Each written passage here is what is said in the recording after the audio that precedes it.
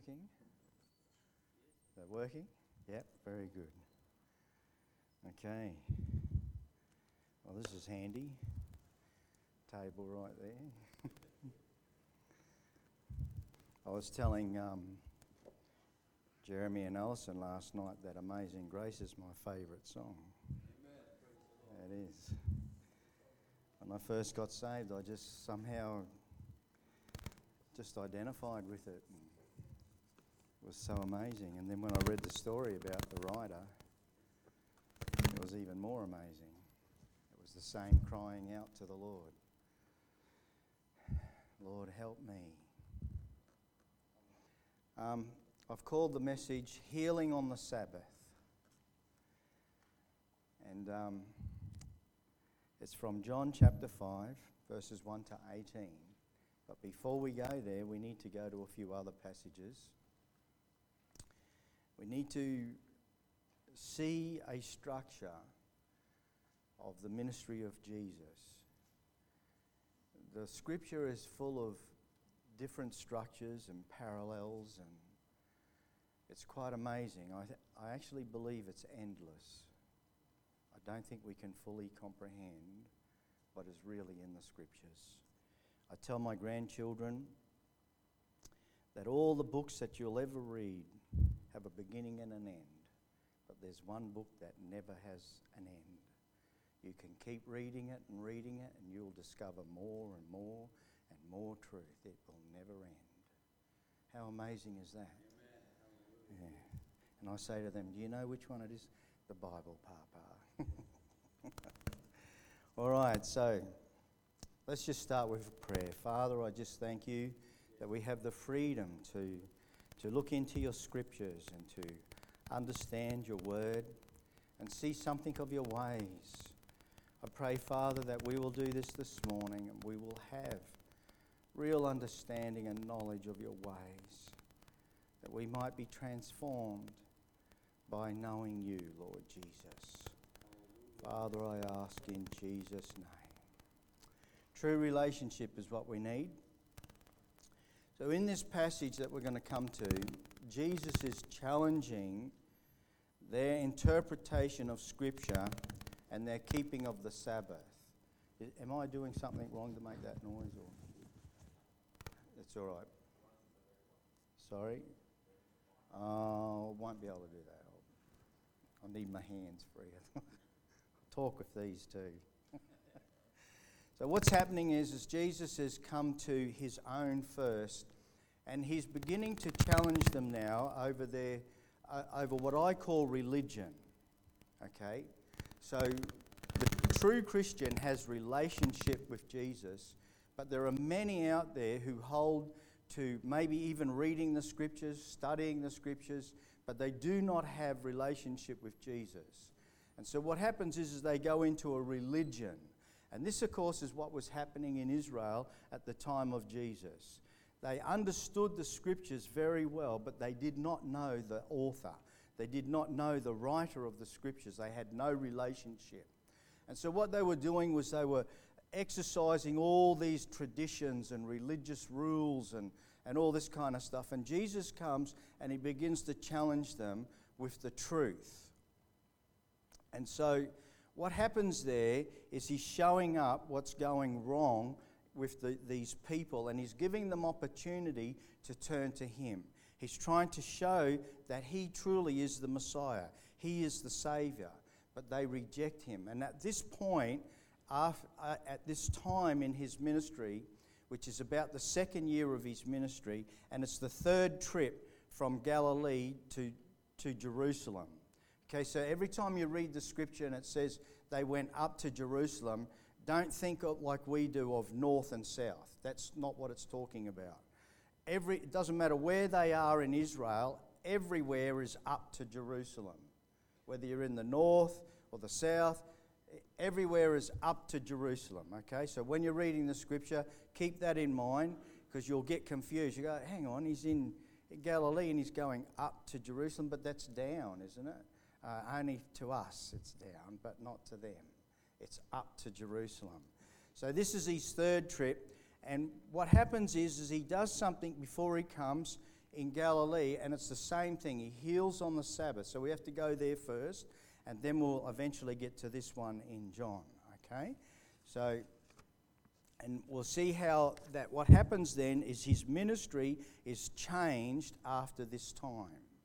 There's a certain change that happens. Let's turn to Matthew chapter 12. Let's start there. I hope we can get through this. Sometimes I go on a bit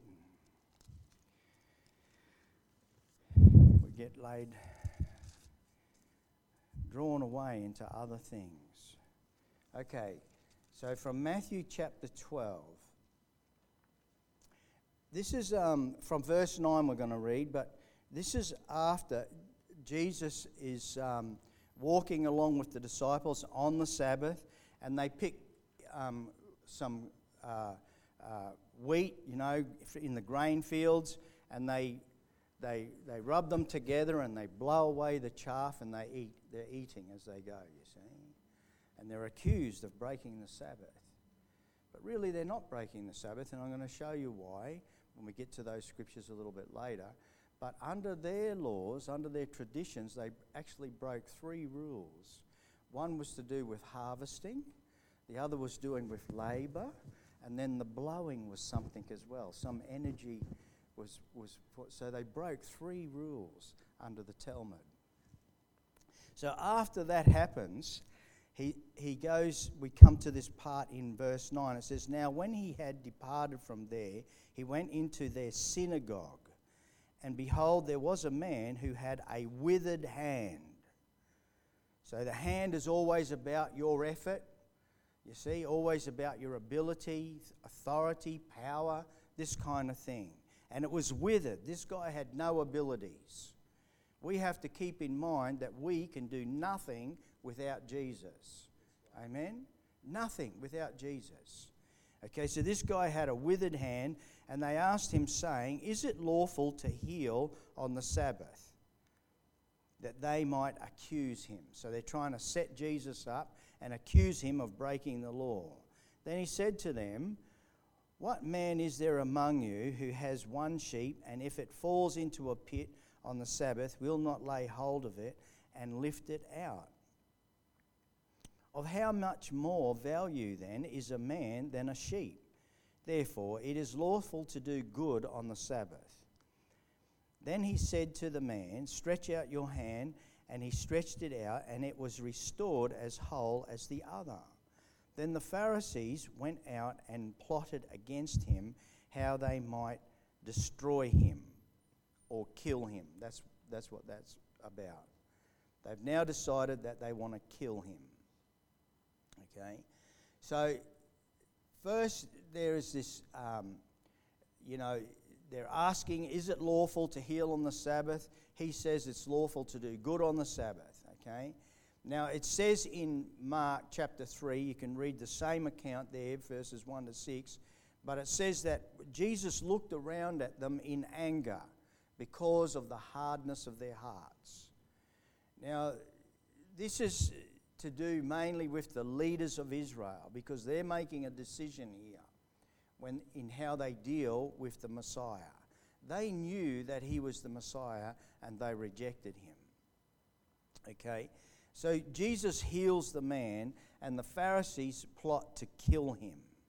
All right. Now, from verse 15 it says, But when Jesus knew it, he withdrew from there, and great multitudes followed him, and he healed them all. That's quite amazing. He withdrew because it wasn't time for his glorification, because they wanted to kill him now, you see. Well, no, he's in charge. Jesus is in control of everything, and he is not ready to be glorified. The glorification of Jesus will be on the cross, you see. That is Israel's only glory, sadly, is that they brought forth the Messiah. Yet he warned them not to make him known, that it might be fulfilled which was spoken by Isaiah the prophet, saying. Now, this is very interesting, this quote from Isaiah. It's something that that the people of the day miss completely. But Jesus heals this man. They plot to kill him. He withdraws. Then what happens is he quotes from Isaiah. Now look at this quote. It says, "Behold my servant whom I have chosen. This is my beloved in whom my soul is well pleased. I will put my spirit upon him, and he will declare justice to the Gentiles." This is the big change in Jesus' ministry. Okay? So from this point on, when he is challenging them about their traditions and their laws, they have rejected him. They begin to plot to kill him. His whole ministry changes. And now he includes the Gentiles. And part of that inclusion is to begin to speak in parables, so that those who are rejecting him will not understand what he's talking about. He's actually hiding the kingdom of God from hard hearts. Now, I personally believe that the reason he's doing that is to spare them torment in eternity. Because the more a person knows, the more torment or the greater is their punishment in eternity if they reject the Messiah. So he uses parables to do that. He says he will not quarrel nor cry out, nor will anyone hear his voice in the streets. A bruised reed he will not break, and a smoking flax he will not quench, till he sends forth justice to victory. And in his name Gentiles will trust. That is an amazing thing to the Jewish mind. They thought this God was their God and their God only, you see. And so here they could not, when you go through the rest of the New Testament scriptures is all the apostles' doctrine. It's written down for us. So in Acts chapter 2, when it says, that they went about adhering to the apostles' doctrine, what was that? Well, they wrote it down. It's the New Testament. That's what the apostles' doctrine is. And so through those letters, you'll see this struggle between Judaism and Christianity, you see, because it was such a mind change to them that God would save the Gentiles, you see. And here it is, prophesied some 720 years before Jesus came. And then you begin to see this played out in parables. So let's turn to Matthew 22, and we'll just read one of those parables.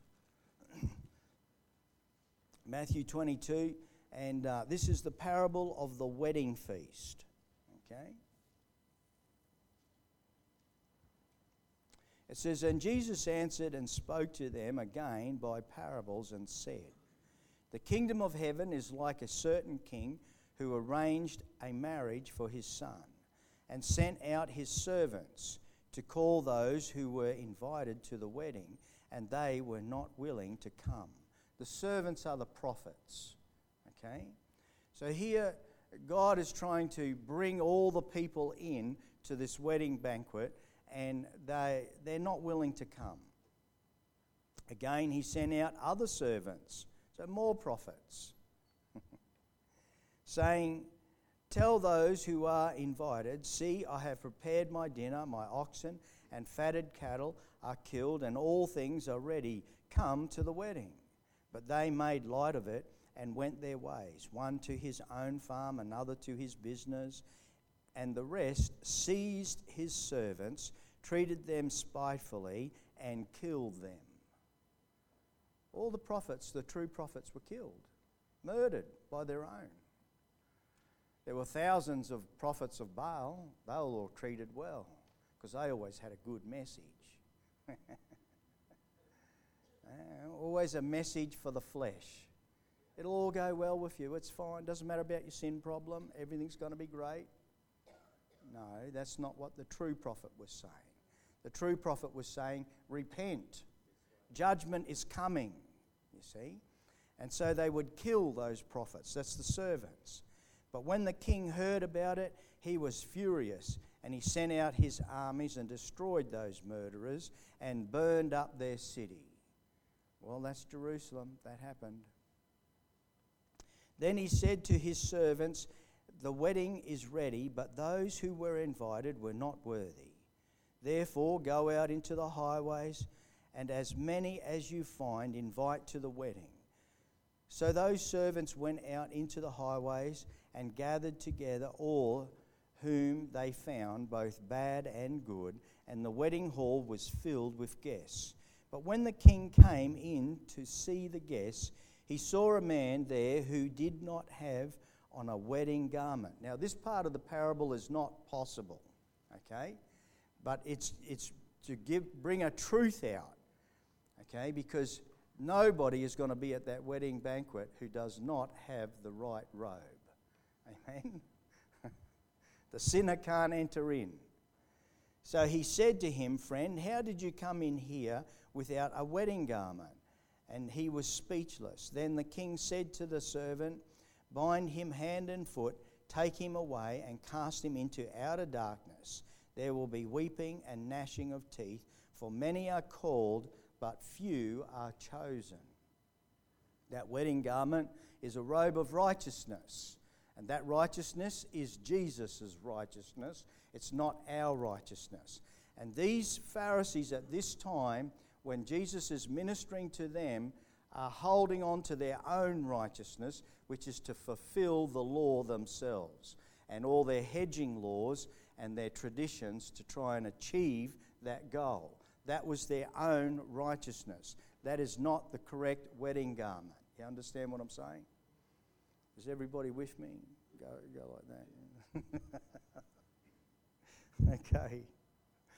All right. So, and then he says, "For many are called, but few are chosen." So he calls everyone into the kingdom of God.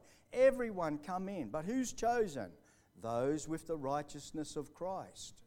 That's the only ones that are chosen to come in. Everyone else is left outside. Okay. So what happens here, back into Matthew when he's quoting from Isaiah, this is the point where Israel as a nation has rejected its Messiah. Okay?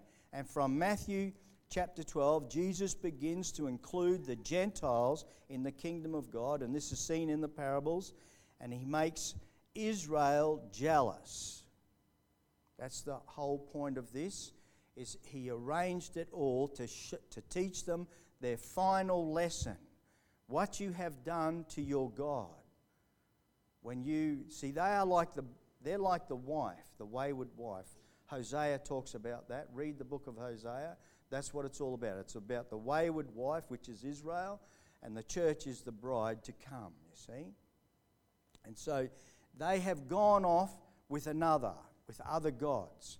And they've been caught up in idolatry, which stirred up the jealousy of the true God. You see, because he created them, he's the one that was paying the price for them, and he's the one that deserves every soul.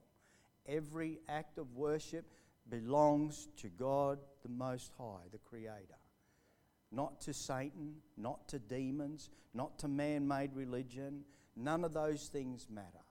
Those things are just pure wickedness. And at the very heart of them is self-exaltation, which is all about pride. If you were to go to Isaiah chapter 14, you'll read about the pride of Satan. "I will exalt myself above the throne of God." What is man doing? Always exalting himself. I'm somebody important. I'm somebody special. I've got this. I've got that. I've achieved this. These are all sinful things. You see, we are nothing in the sight of God. Nothing except for Christ in us. Amen?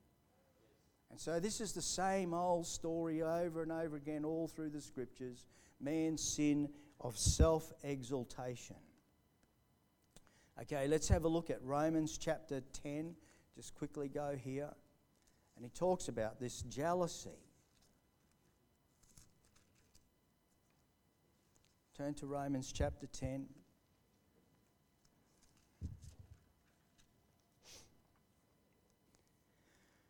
from verse 19. But I say, did Israel not know? First Moses says, I will provoke you to jealousy by those who are not a nation. Who's that? The Gentiles, yes, exactly. I will move you to anger by a foolish nation. What's foolishness? To worship idols, isn't it? Paganism is just simply foolishness. It's to disobey God. Now look at this. But Isaiah is very bold, and he says, I was found by those who did not seek me. I was made manifest to those who did not ask for me. Isn't that wonderful? That's the Gentiles. That's us, folks. We weren't even looking for him. He found us. Eh? We're the ones that were lost. Jesus has never been lost. I didn't have to go find him. He knows where he is. You see? Isn't that wonderful? But he came and found me. But to Israel, he says, all day long I have stretched out my hands to a disobedient and contrary people. You see? And this is what Paul is referring to. It's the same concept. This is what Jesus did when he came. He's stretching out his hands to his own. He went to his own first, and they rejected him. Now they're plotting to kill him because he's breaking their traditions. So they are rejecting their Messiah. And from this point on, he then begins to reach out not only to the Jewish people, but to the Gentiles as well. And we begin to see that in the parables. Chapter 13 of Matthew begins with the kingdom parables. Absolutely amazing set of parables that tells you this very fact that he is reaching out to everyone to come to the harvest and come into the kingdom of God. Isn't that wonderful? You see, this is quite amazing, you know, that we could be saved, that God would come to us and save us. I did nothing. Seriously, I did nothing. Absolutely nothing to get saved. He just came to me. To me. And to you. Do you see how miraculous that is? I did nothing. I was just running around in the world doing my own thing. When I got saved, I was on my way to do evil. I was going to rejoin with a particular group again and start up another one of those businesses that were wrong. And on the way, I met these Christians, started telling me about Jesus. Something was happening inside of me. I wasn't looking for him. He was looking for me. Amen. Isn't that wonderful? You see, and that's the fulfillment of these scriptures. For every soul that is saved, this is how it happens. It was absolutely amazing. Something was changing inside of me. And there was this hall where the Christians were having their meeting. And I was hitchhiking, you see. I was going to go down to Nimbin and buy some drugs and get involved in that scene, you see. And this little voice said, go up to the hall where those Christians are having their meeting. Oh, I don't want to go up there. And the little voice kept pestering, go up to the hall where the Christians are having their meeting. No, I don't want to go up there. I'm talking to myself, standing on the side of the road. Clear day, a couple of white clouds around. And I said, Lord, if it rains, I'll go up there.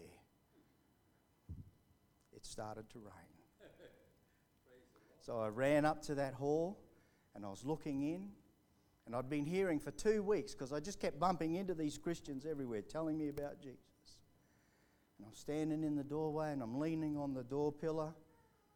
I'm looking in. They're all worshipping, you see. And I'm looking up the front and thinking, where's this Jesus guy? You see? Because they were telling me he was alive. And I'm looking for him. I couldn't see him. I thought, oh, I better go. I went to leave. I couldn't move. I couldn't move. I couldn't get off the door pillar. Seriously, I was stuck there. And I thought, oh, gee, and people are looking at me, you know. I thought, oh, I better go in. I couldn't go in either. I was held there. Couldn't move. And then they started this little skit with puppets. And it was the Good Samaritan, but they changed the characters. There was a biker and he's had an accident and he's laying on the side of the road bleeding and dying. And the surfie comes along and he don't want to do it for him, he's not going to help. And the businessman comes along, you see. And I'm identifying with all. This is a loud message screaming at me, you see. And all these other people come along and they reject him. But then Jesus comes and he pours in the oil and the wine and heals him, you see. And then I could leave. When they finished that, all of a sudden I was just free. And then I left and I'm walking along and this just went over in my mind, you see. And it was only about a week later I got saved, which is another whole story. But isn't that amazing how he held me, he got my attention. He said, look, I'm here for you. I've come for you. Isn't that wonderful? You see? That's what salvation is. It's not about understanding the word only. It's not about knowledge. You see? Knowledge, all religion, every false religion, the very foundation of it is Gnosticism. I know. You see? I have a secret knowledge or a better knowledge than you. This is pride. It's not about knowledge. It's about relationship with Jesus Christ. Amen? Okay, let's turn to Romans chapter 11. We see the same concept again. From verse 11 it says, I say then, have they stumbled that they should fall? This is talking about Israel. See, chapters 9, 10 and 11 is addressing it's addressing the Gentiles and I can't even begin to describe Romans. It'll take too long. But these three chapters are addressing both groups and telling the Gentiles the attitude of mind that you should have towards Israel. Okay? But in this part, he's telling us why they stumbled, why God caused them to stumble so that he could bring the Gentiles in. Amen? So he says, I say then, have they stumbled that they should fall? Certainly not. But through therefore, to provoke them to jealousy, salvation has come to the Gentiles. See that? Paul understood this concept. When Sab read out that passage from Corinthians, Paul's saying there, I received from the Lord that which I received from the Lord. Was he there? No. When did he receive it? When he was out in the wilderness for 3 years with Jesus. Amen? He's a true apostle. Anyway, that's another story. Let's go on, verse 12. Okay, it says, now if their fall is riches for the world, and their failure riches for the Gentiles, how much more their fullness? For I speak to you Gentiles, inasmuch as I am an apostle to the Gentiles, I magnify my ministry, if by any means I may provoke to jealousy those who are my flesh, and save some of them. So what he's saying is, I make my ministry greater. I want to reach as many Gentiles as possible so that I could stir my own brothers, my own countrymen up to jealousy, that they too might get saved and come in. You see, that's what he's saying. For if their being cast away is the reconciliation of the world, what will their acceptance be but life from the dead? Eh? See, again in Ephesians, Paul says that the Jew and the Gentile both have to come through Jesus into the church. There's only three nations: the Jewish nation, the Gentile nation, and the church. Both have to repent of everything that is an offence to God and come to Jesus into the church. Amen? So there's no one's better than the other. They both come to Christ. I love it. So don't get caught up in the circumcision group, and don't get caught up in paganism and mysticism. We see both of those in the churches today. So Israel made God jealous. We can read about that in 1 Kings. We'll go there. Yep, let's go there. Chapter 14, 1 Kings. Chapter 14. Let's have a look at this.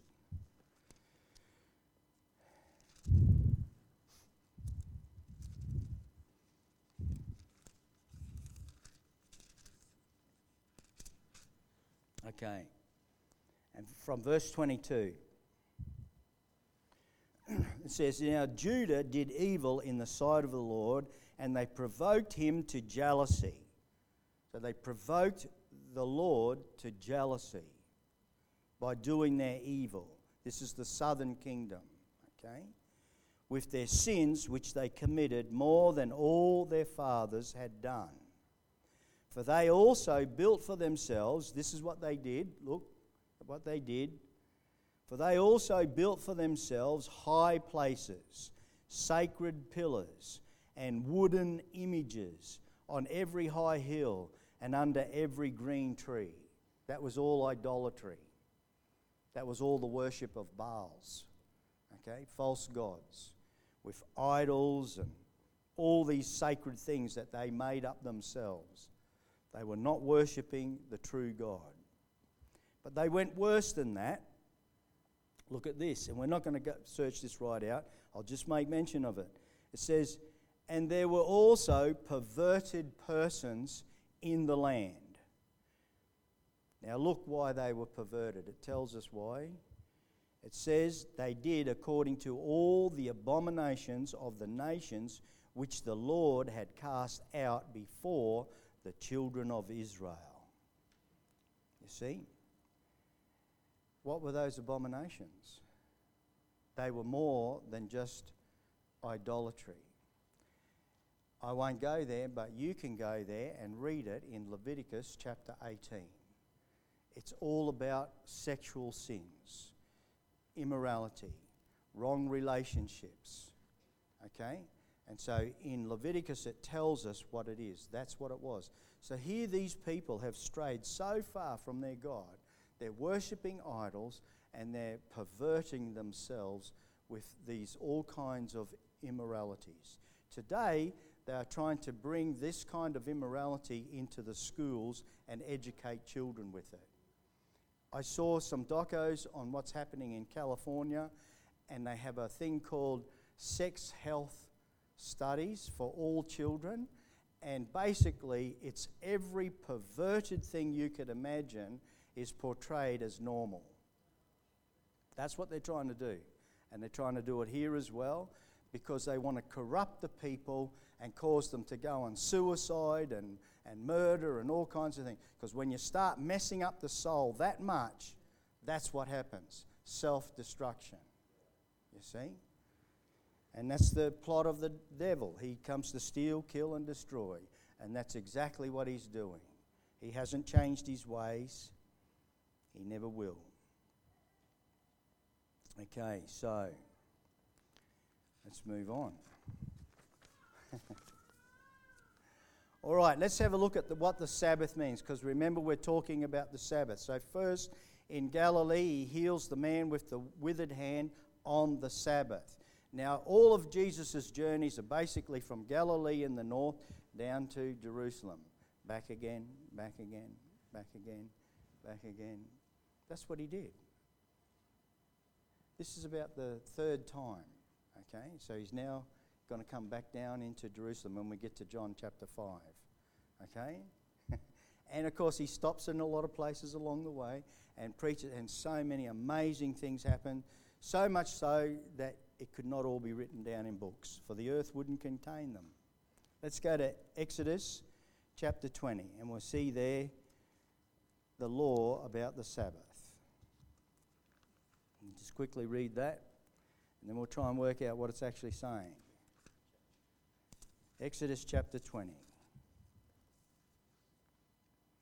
And from verse 8, it says, "Remember the Sabbath day to keep it holy. 6 days you shall labour and do all your work.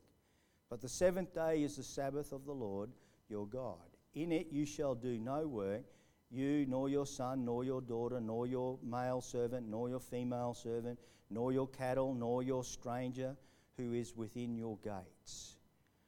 For in 6 days the Lord made the heavens and the earth, the sea and all that is in them, and rested the seventh day. Therefore the Lord blessed the Sabbath day and hallowed it," or made it a holy day. Okay. So here we see that it's a rest from all your works. Okay? And, well, let's just go to Jeremiah first. Let's have a look here. We just need to get a bit more clear on what this is about. So let's turn to Jeremiah chapter 17. And from verse 19. It says, "Thus the Lord said to me, Go and stand in the gate of the children of the people, by which the kings of Judah come in, and by which they go out, and in all the gates of Jerusalem. And say to them, Hear the word of the Lord, you kings of Judah, and all the inhabitants of Jerusalem, who enter by these gates. Thus says the Lord, Take heed to yourselves, and bear no burden on the Sabbath day." So there's a bit of a thing there. Bear no burden, nor bring it in by the gates of Jerusalem, nor carry a burden out of your houses on the Sabbath day, nor do any work, but hallow the Sabbath day as I commanded your fathers. But they did not obey, nor incline their ear, but made their necks stiff, and that they might not hear nor receive instruction. And it shall be, if you heed me carefully, says the Lord, to bring no burden through the gates of this city on the Sabbath day, but hallow the Sabbath day, to do no work in it. Then shall enter the gates of this city kings and princes sitting on the throne of David, riding in chariots and on horses, they and their princes, accompanied by the men of Judah and the inhabitants of Jerusalem, and this city shall remain forever. That's a pretty good promise. And they shall come from the cities of Judah and from the places around Jerusalem, from the land of Benjamin and from the lowland, from the mountains and from the south, bringing burnt offerings and sacrifices, grain offerings and incense, bringing sacrifices of praise to the house of the Lord. But if you will not heed me to hallow the Sabbath day, such as not carrying a burden when entering the gates of Jerusalem on the Sabbath day, then I will kindle a fire in its gates, and it shall devour the palaces of Jerusalem, and it shall not be quenched." So again, a promise and a judgment. So now let's go to Nehemiah. So here it's about not carrying a burden on the Sabbath day through the gates of the city. Now we get a bit more clarity from this, about this in Nehemiah. Let's turn there.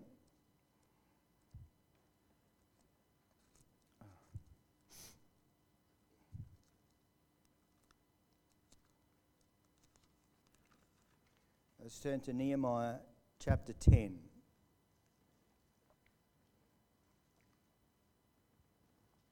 And we'll see what this is. Verse 31. Just pick out a couple of verses. "If the peoples of the land brought wares or any grain to sell on the Sabbath day." See there, sell. Okay. In another place it calls this kind of work customary work. "We would not buy it from them on the Sabbath or on the holy day, and we would forego the seventh year's produce and the exacting of every debt." Okay? So this is about keeping the Sabbath, but now we're getting down to what it actually means, what the Scripture says it is. And then also from verse 15,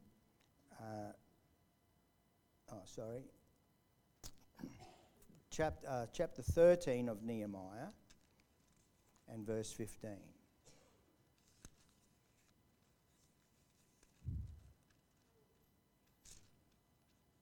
Let's turn there and watch this. From verse 15, it says, "In those days I saw people in in Judah, treading wine presses on the Sabbath, and bringing in sheaves and loading donkeys with wine, grapes, figs, and all kinds of burdens, which they brought into Jerusalem on the Sabbath day, and I warned them about the day on which they were selling provisions. See, this is about making money. This is about doing trade. It's about selling and buying and doing business. This is the work that he's talking about. It's not about feeding yourself on a Sabbath day or getting warm or pulling a sheep out of a ditch because it falls in. These are just normal things. But this is actually doing business on the Sabbath day. And the carrying the burden was to carry the goods and wares into the city through the gates on the Sabbath. This was an offense to God because now you're occupied with your own works, your own provision, providing for yourself instead of being occupied with the worship of your God. You understand what I'm saying here? So this is called customary work in other places. And so that's what was forbidden on the Sabbath. Not walking through the grain field, picking some grain and eating it. That was not breaking the Sabbath. That was breaking the traditions of men. Men of Tyre dwelt there also, who brought in fish and all kinds of goods and sold them on the Sabbath to the children of Judah and in Jerusalem.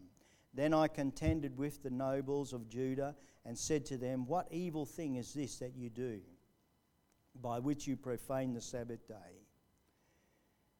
Did not your fathers do this, and did not our God bring all the disaster on us and on this city? Yet you bring added wrath on Israel by profaning the Sabbath. So this is after the rebuilding of Jerusalem, and he's referring back. Did not God punish us by destroying the city, burning it because we did not keep the Sabbath? We broke all his laws, and now you're provoking him again, you see? And then he says this. He says, now this is a bit interesting, these next few verses. So it was at the gates of Jerusalem, as it began to be dark before the Sabbath, that I commanded the gates to be shut, and charged that they must not be opened till after the Sabbath.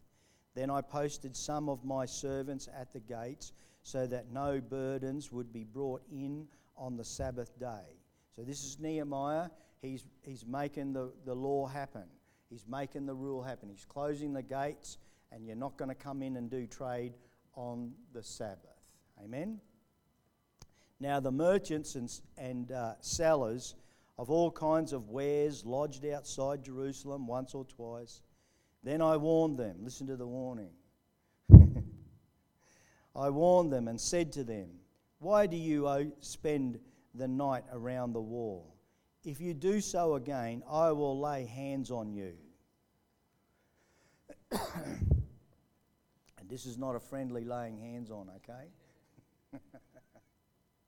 What he's saying, I'm going to come down there and give you a flogging. That's what he's saying. From that time on, they came no more on the Sabbath. And I commanded the Levites that they should cleanse themselves and that they should go and guard the gates to sanctify the Sabbath day. Then he says this prayer. I think he says it 3 times throughout the book. Remember me, O my God, concerning this also, and spare me according to the greatness of your mercy. In those days I also saw Jews who had married women of Ashdod, Ammon, and Moab. So they're breaking all kinds of laws. And half of their children spoke languages of Ashdod and could not speak the language of Judah, but spoke according to the language of one or the other people. So I contended with them and cursed them, struck some of them off, and pulled out their hair, and made them swear by God, saying, you shall not give your daughters as wives to their sons, nor take their daughters for your sons or yourselves. So here Nehemiah is enforcing the Sabbath laws and other laws. But what his prayer is it's kind of because he's using physical violence against his own people. He's slapping them around, pulling out their hair. What are you doing? You see? He's trying to protect the city. He's trying to protect the people. That's what he's doing. And then he prays, "Oh, Lord, please forgive me. Remember this no more in your mercy." He does that 3 times through the book. It's pretty awesome. I can relate to that. No, I won't go there. I got some rallies that really are a challenge. Okay, so this is about trade. You see, it's about, carrying burdens, people and beasts, in order to buy and sell, to trade, to make money, working for gain. You see, that's what he's talking about. Now, so these guys were, bringing about all these extra rules and regulations and placing burdens upon the people, weighing them down with religion. But Jesus came to set them free. Let's have a look at Matthew 23. Let's turn there. There's another verse in Isaiah chapter 58, verses 13 and 14. Talks about doing things God's way, but we won't go there. We'll just go here and have a look at this. Matthew 23.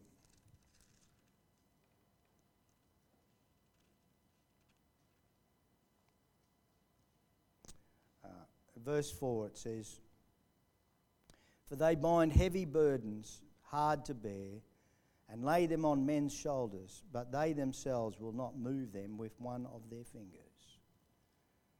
This is talking about the Pharisees, placing heavy burdens upon the people, but they themselves won't move them with a little finger even. They won't help them, you see. And then in there's a lot in there, of course, but I'm just picking out these couple of bits here. In verse 13 it says, "But woe to you, scribes and Pharisees, hypocrites, for you shut up the kingdom of heaven against men. For you neither go in yourselves, nor do you allow those who are entering to go in." You see that? Jesus was very angry at these guys because there are people out there who really want the truth. They want to know their God.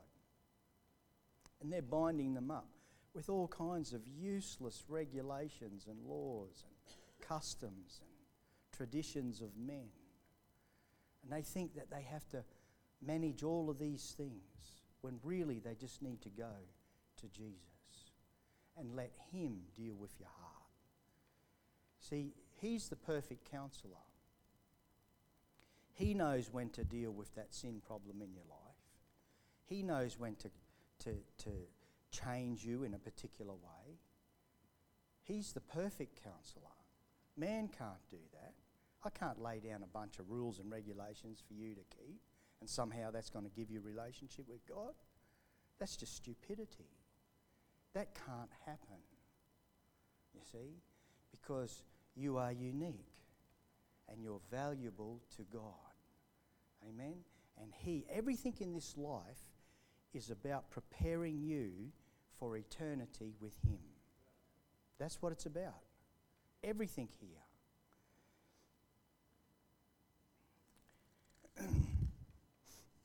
So this is what they did, you see. They had the religious always place heavy burdens upon men.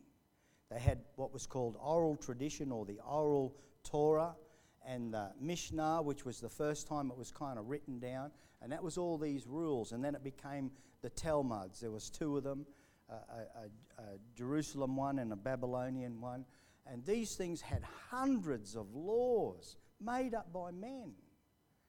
What a burden that was placed upon these people. Absolutely amazing stuff. But you know what?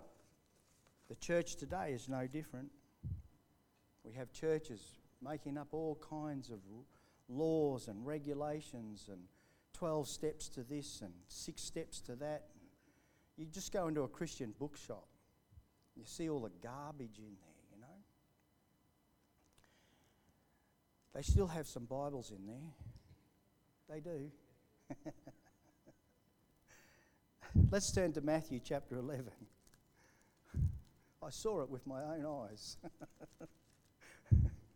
Matthew chapter 11. Let's go here. Look at this. This is what Jesus says about it all. Chapter 11 from verse 25. Beautiful passage of Scripture. Look at this. At that time Jesus answered and said, I thank you, Father, Lord of heaven and earth, that you have hidden these things from the wise and prudent, and have revealed them to babes. Even so, Father, for so it seemed good in your sight. All things have been delivered to me by my Father, and no one knows the Son except the Father, nor does anyone know the Father except the Son, and the one whom the Son wills to reveal him. You see that? So Jesus reveals himself, and in revealing himself, he's revealing the Father. Amen? Then look what he says.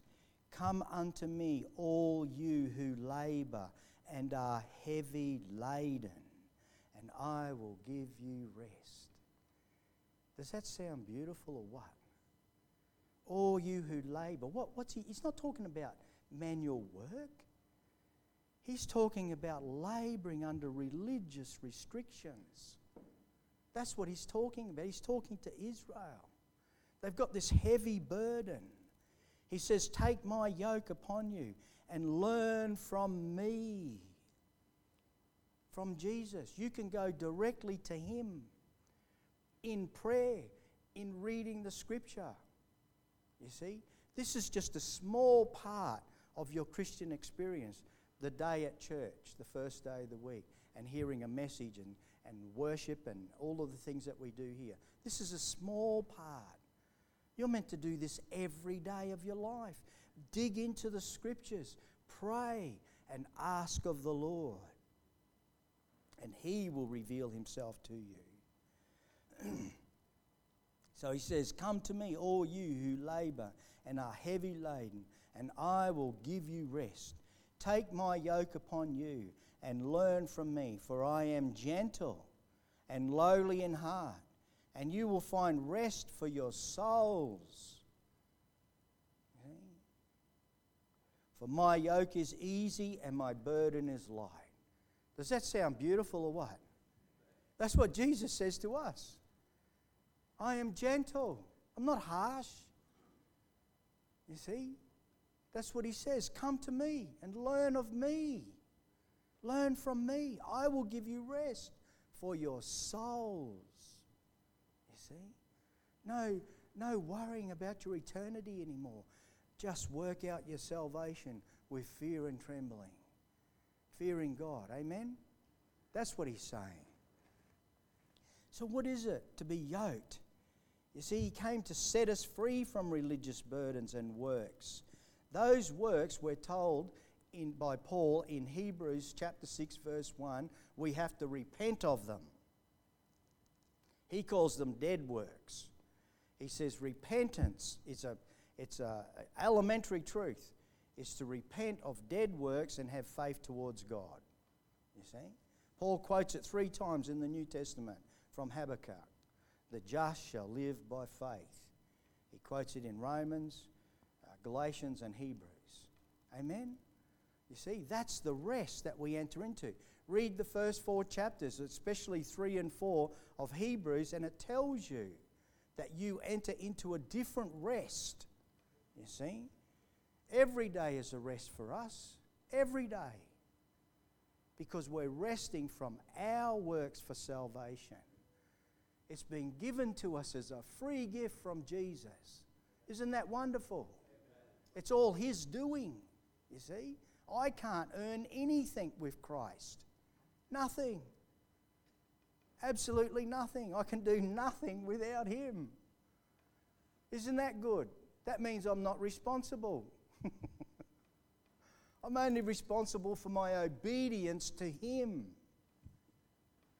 I love it. That's the way to be, you see. Our works are self-righteousness. You see, he says you will know the truth and the truth shall set you free.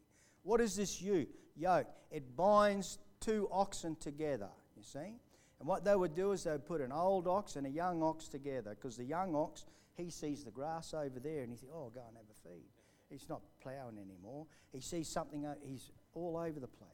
The old ox, he knows the commands of the master with the reins, who owns the yoke and the harness and the reins, and that's Jesus, and he's steering, you see. No, go this way. Keep a straight path this way, you see. But as a new believer, you want to rush off here and rush off there, and, oh, there's some food over here. No, that's not food. That's poison in the pot. Here it is here in the Scriptures. The food I give you and my servants give you, the right food in season. You see what he's saying here?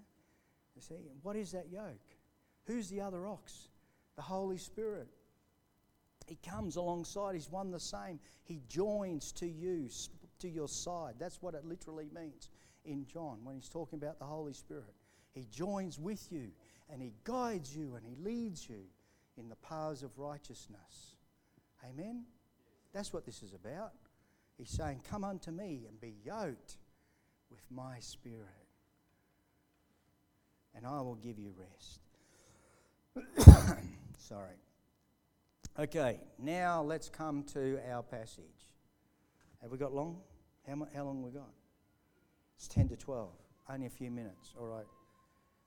Let's come to John chapter 5. And let's have a read of this. Remember, the first time was in Galilee. He heals on the Sabbath. The withered hand. Okay. Now he heals the paralytic. Chapter 5. John chapter 5, we're at verse 1. Okay. After this, there was a feast of the Jews, and Jesus went up to Jerusalem. There it is. See, everywhere's up to Jerusalem. He's coming from Galilee and he's going up to Jerusalem, but he's headed south. Now there is in Jerusalem by the sheep gate a pool which is called in Hebrew Bethesda, having 5 porches. In these lay a great multitude of sick people, blind, lame, paralysed, waiting for the moving of the water. For an angel went down at a certain time into the pool and stirred up the water. Then whoever stepped in first after the stirring of the water was made well of whatever disease he had. Now a certain man was there who had an infirmity 38 years. That's a long time. It could have been his whole life. We don't know. We're not really told. He could have been a 38-year-old man. When Jesus saw him lying there and knew that he already had been there in that condition a long time, he said to him, "Do you want to be made well?" The sick man answered him, "Sir, I have no man to put me into the pool when the water is stirred up. But while I am coming, another steps down before me." And Jesus said to him, "Rise, take up your bed and walk." Oh, we've broken the Sabbath again. We're carrying a burden, you see. And immediately the man was made well, took up his bed and walked, and that day was the Sabbath. The Jews therefore said to him who was cured, "It is the Sabbath. It is not lawful for you to carry your bed." He answered them, "He who made me well said to me, 'Take up your bed and walk.'" Then they asked him, "Who is the man who said to you, 'Take up your bed and walk'?" But the one who was healed did not know who it was, for Jesus had withdrawn, a multitude being in that place. Afterward, Jesus found him in the temple and said to him, "See, you have been made well. So sin no more, lest a worse thing come upon you." The man departed and told the Jews that it was Jesus who had made him well. For this reason the Jews persecuted Jesus and sought to kill him, because he had done these things on the Sabbath. But Jesus answered them, My Father has been working until now, and I have been working. Therefore the Jews sought all the more to kill him, because he not only broke the Sabbath, but he also said that God was his Father, making himself equal with God. You see? So from this point on, they begin to plot to kill Jesus. So here we have this place called Bethesda. It's a twin pools by the sheep gate, which is the market, near the market, north of the temple. Okay? And water, of course, is the word of God. So this place was used for ceremonial washing. Okay? So it says, Now there is in Jerusalem by the sheep gate a pool which is called in Hebrew Bethesda, having 5 porches. So it's a pool of water, and it was for ceremonial washing. They would go there as well for that. And water, of course, speaks of the Word of God. And 5 is the number of grace. So these people are around under these shelters, which represents an idea of grace. 5 porches, okay? And then what happens is, the name of the place, Bethesda. Now this gets a bit interesting, because it had a couple of different names in different languages. So in Hebrew, Bethesda is house of mercy. That sounds pretty good, doesn't it? Right? That's what our Lord's all about. Also in Aramaic, it's the place of outpouring. Right? That's pretty neat. And then in Hebrew, it's also called Beit Zata. I think that's how you pronounce it, which is the house of olives. Also called Beit Hesed, which is a house of loving kindness. I like that. I think it's in Jeremiah, he talks about God's loving kindness, and it can be translated his righteousness. So loving kindness and righteousness are kind of one and the same thing. They're the same idea. And that's what this place was. And the multitude of sick were there in verses 3 to 4. It tells us that. And it says in verse 3, In these lay a great multitude of sick people, blind, lame, paralysed, waiting for the moving of the water. Now, paralysed here, it can also be translated withered. So it's thought that this man's feet were somehow withered. They from not being able to be used, they became nothing, like withered up. No strength in them, no ability to walk. This is very similar to the withered hand, which is your ability to do things, and this is about the walk before God. You see, without him, you can't walk. You can't do it by keeping laws and rules and regulations. You need Jesus to walk. You need to be able to go in the way. The early church was called the Church of the Way. Okay, so he was there for 38 years. The question is really odd. Do you want to be made well? Imagine, do you want to be saved? Yeah, that's what he's saying. Do you want to be saved? Some people don't want to be saved. Strange, isn't it? They don't want to be saved. How is that? It's because they think they're losing something valuable here. But everything here is worthless. It's not worth anything. It's no different to asking that same question. Do you want to be saved? And then he tells how the waters are stirred and all this kind of thing. And we don't really know what this is about here. There could be some Jewish mythology here as well, you see. But this is what happened, you see. Now, in verses 9 and 8, the words here, when he says, rise up, take up your bed and walk, there's the idea of continually walking. He's saying, don't stop. It's talking about walking in a way, you see. So we as Christians have to be continually in the way, walking as Jesus walked. That's what we're commanded to do. We are to be a living sacrifice for Jesus. And then they were, upset and angry because Jesus was breaking their traditions. We see that verses 10 to 13. You see. But he says to repent and go and sin no more. And from this point, the Jews sought to kill him. And at this time, this is when Jesus begins to include the Gentiles into the kingdom of God. Isn't that wonderful? Because it's kind of a final thing. Now, he's been to the northern kingdom in Galilee. They've plotted to kill him there. Now he's come down to the southern kingdom. They've plotted to kill him there. And that's pretty much as a nation they're saying, we reject the Messiah. So he now includes the Gentiles. Let's finish with this one verse in Psalm 41. Let's turn there. Turn to Psalm 41. This is our true state and a great prayer. Look at this. Psalm 41 and verse 4. This is King David writing this one. He says, I said, Lord, be merciful to me.